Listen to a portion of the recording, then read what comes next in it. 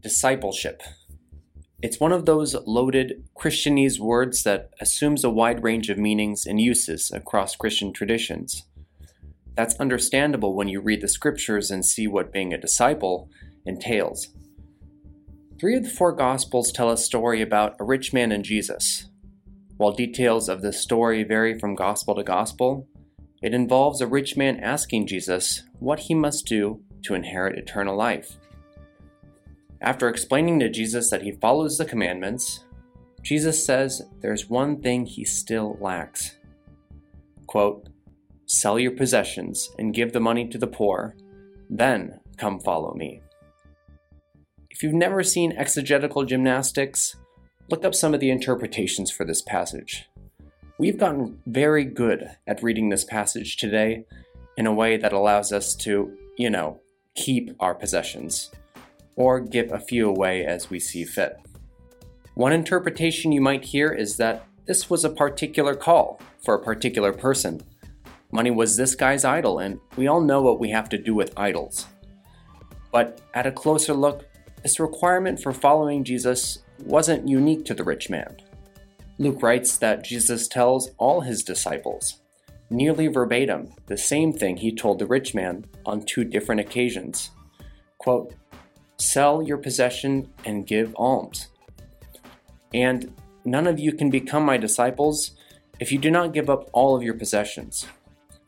In the Gospels, the disciples did just that. They said, "Look, we have left everything and followed you." In continuity with this way of discipleship, the book of Acts reveals an early church community where no one claimed private ownership of any possessions, but everything they owned was held in common. There was not a needy person among them.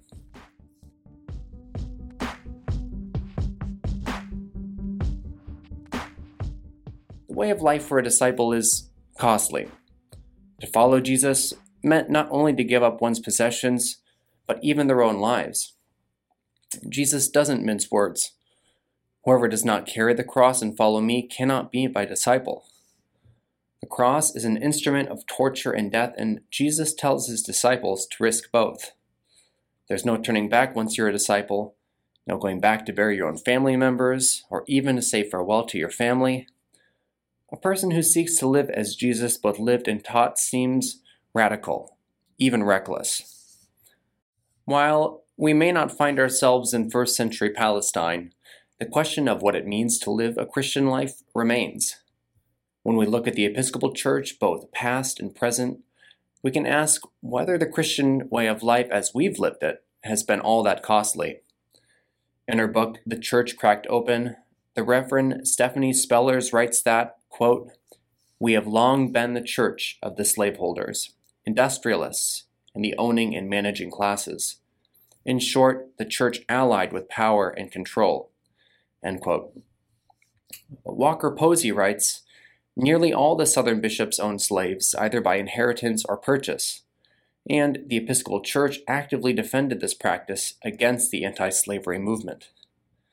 The wealth the Episcopal Church accumulated from its participation in chattel slavery has passed on through church property and endowments, leaving us with not only questions about how we've acquired this unjust wealth, but what to do with it.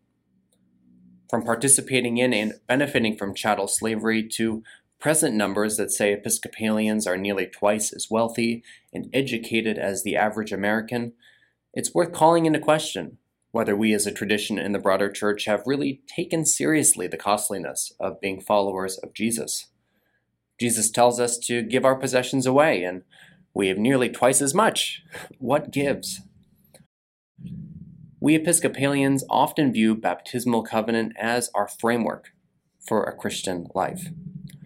The actual structure of the covenant moves us from statements of belief to response.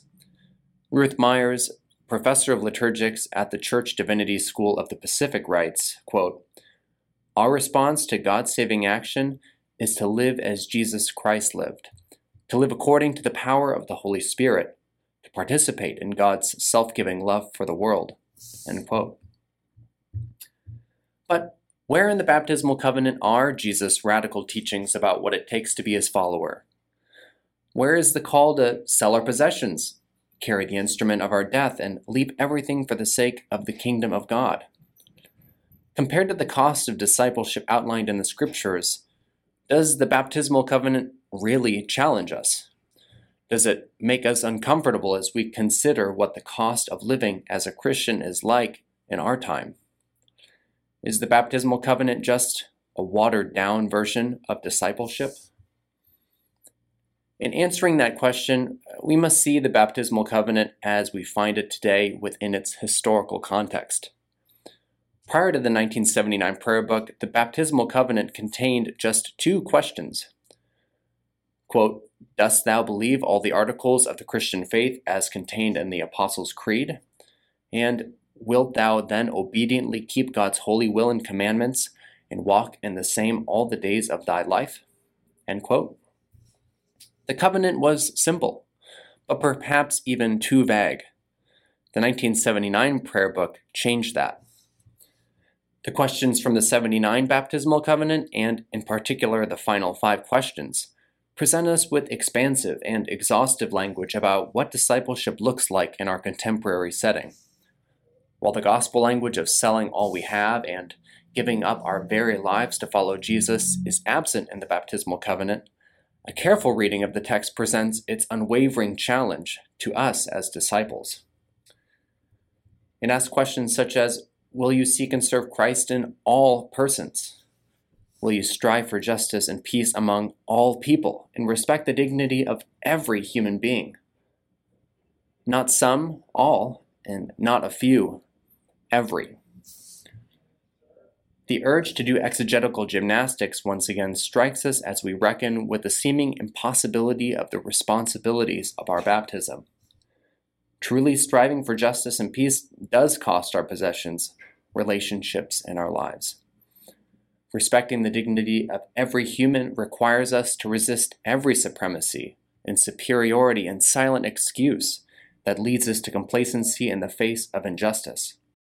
When we witness baptisms or renew our baptismal covenant every year, do we really hear in the text a radical charge to follow Jesus in a way that costs us everything? When commenting on baptismal liturgies today, Brad Braxton highlights how the cost of discipleship stems from our baptism.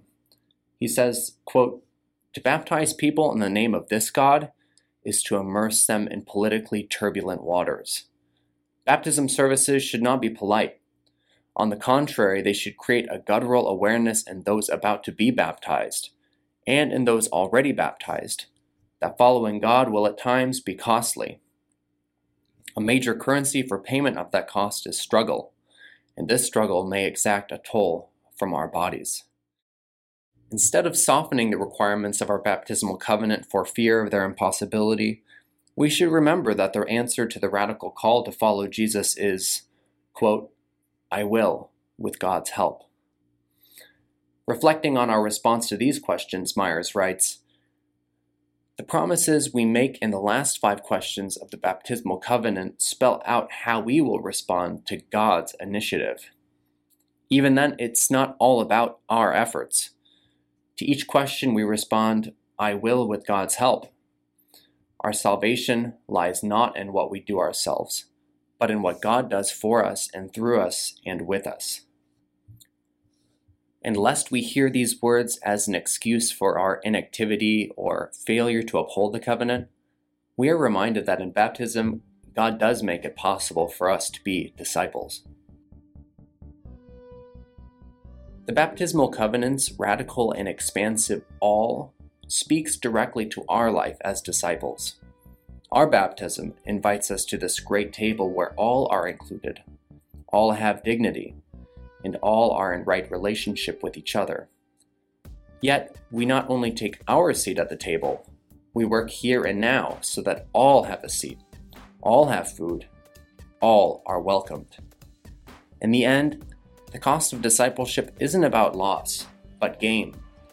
It's embracing the gift of life together that God has already made possible through baptism.